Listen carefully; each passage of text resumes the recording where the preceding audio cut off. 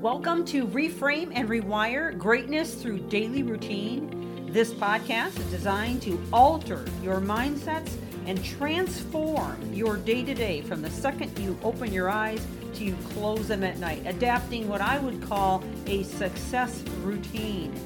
This series is liable to change your life, and it's never the big things that you do, but the littlest things you do every day that make the biggest difference.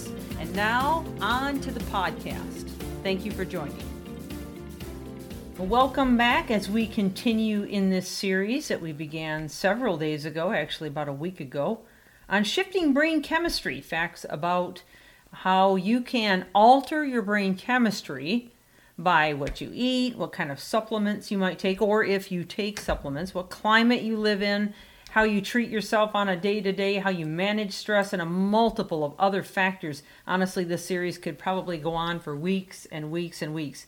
But we are going to continue where we left off and see how far we get with this. And if you're just now joining us, I would encourage you to go back and listen from the very beginnings. We've given you a lot of information and escaping the mundane, feeding your brain, whole body reset, fighting the blues, climate, nutrition, giving you the ups and downs of why we get into funks and how we get out of them. So yesterday we were talking a great deal about endorphins, and if you remember, endorphins are 300 times more powerful than morphine, which is pretty significant if you think about it. Morphine's a pretty powerful drug, but that's why you can get a runner's high if you've ever gotten one, or you know someone who has that does a lot of running. Because when you exercise or exert yourself, your pituitary gland floods your body with endorphins, and that can release a number of things, including increased energy, better immune system, better clarity. You get rid of that brain fog, brain fatigue. You can feel more alive. And on the list goes. Really, it's an incredibly, incredibly healthy thing to do for yourself. In fact, I've mentioned before that one of the major players in my reason for exercising is not for what it does from the neck down, but rather from the neck up. And this is a huge factor. In fact, I just did a training yesterday with some leaders, and one of the leaders and I got in a conversation in front of the group about how you can become so exhilarated by exercise and how it makes you function that if you go one day without it, you can notice a massive difference in your ability to be productive and to think clearly. So when your endorphin levels are low, you might feel more anxious, depressed, stressed out, and unable to enjoy life or experience joy. That's how critical exercise is, which is the main reason for endorphins. But what I want to cover with you right now is foods that can increase endorphins. So certain foods either contain endorphins or encourage their release in the body. Lucky for us, many of them happen to be delicious. So the first one is one of my favorites, and I've mentioned it already in terms of how it can increase serotonin, and that is dark chocolate. Now, I'm going to mention this again. Be careful. Caution, read the labels, because some of the products that call themselves dark chocolate are not dark chocolate. They just say they are. Just because they're a dark colored thing that has a lot of corn syrup solids and, artificial flavorings in them.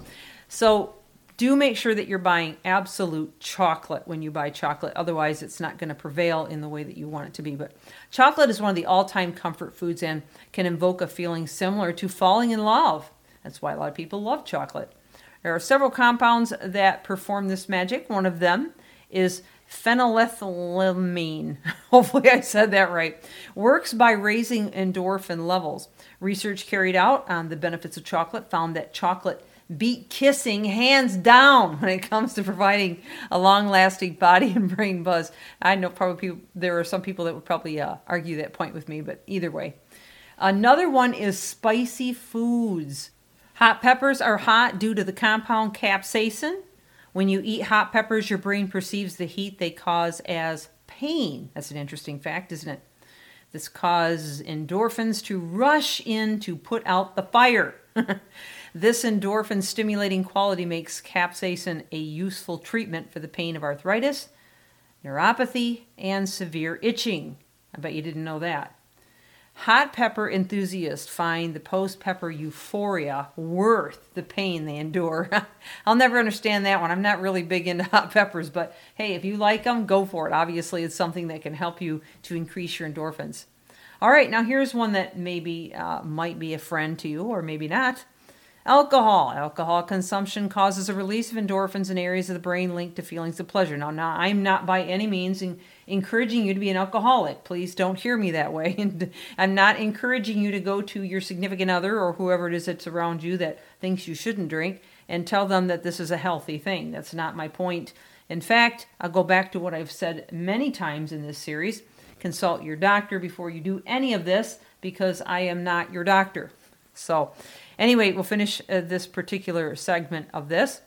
The key in boosting endorphins with alcohol is to drink moderately, since heavy drinkers and drinking negates the positive effect. So there you go. All right, so while chocolate and spicy foods directly cause a flood of endorphins, there's evidence that eating any food you enjoy actually does stimulate the release of endorphins. And we already know serotonin and oxytocin are factors as well. So people who are low in either endorphins or mood-enhancing and brain chemicals, serotonin, often crave foods that are high in carbohydrates or fats, both of which can increase endorphin output. So where do we find the balance here? I mean, we're hearing good and bad about both, but you know, really that is the key word here is balance. And my grandmother always said everything in moderation, and I really understand that now probably more than ever, especially when I was a little kid. I just wanted to scarf down candy and eat powdered Kool-Aid. But when we find moderation in things, I think we find the happy place. And again, it really depends on your body chemistry personally, possibly some of the drugs that you're currently prescribed to, and some of the other issues that may be in your health regimen. Well, this is Michelle Stuffus. Glad to have you back and encouraging you to come back again tomorrow as we continue on this series of Shifting Brain Chemistry. Thank you for joining.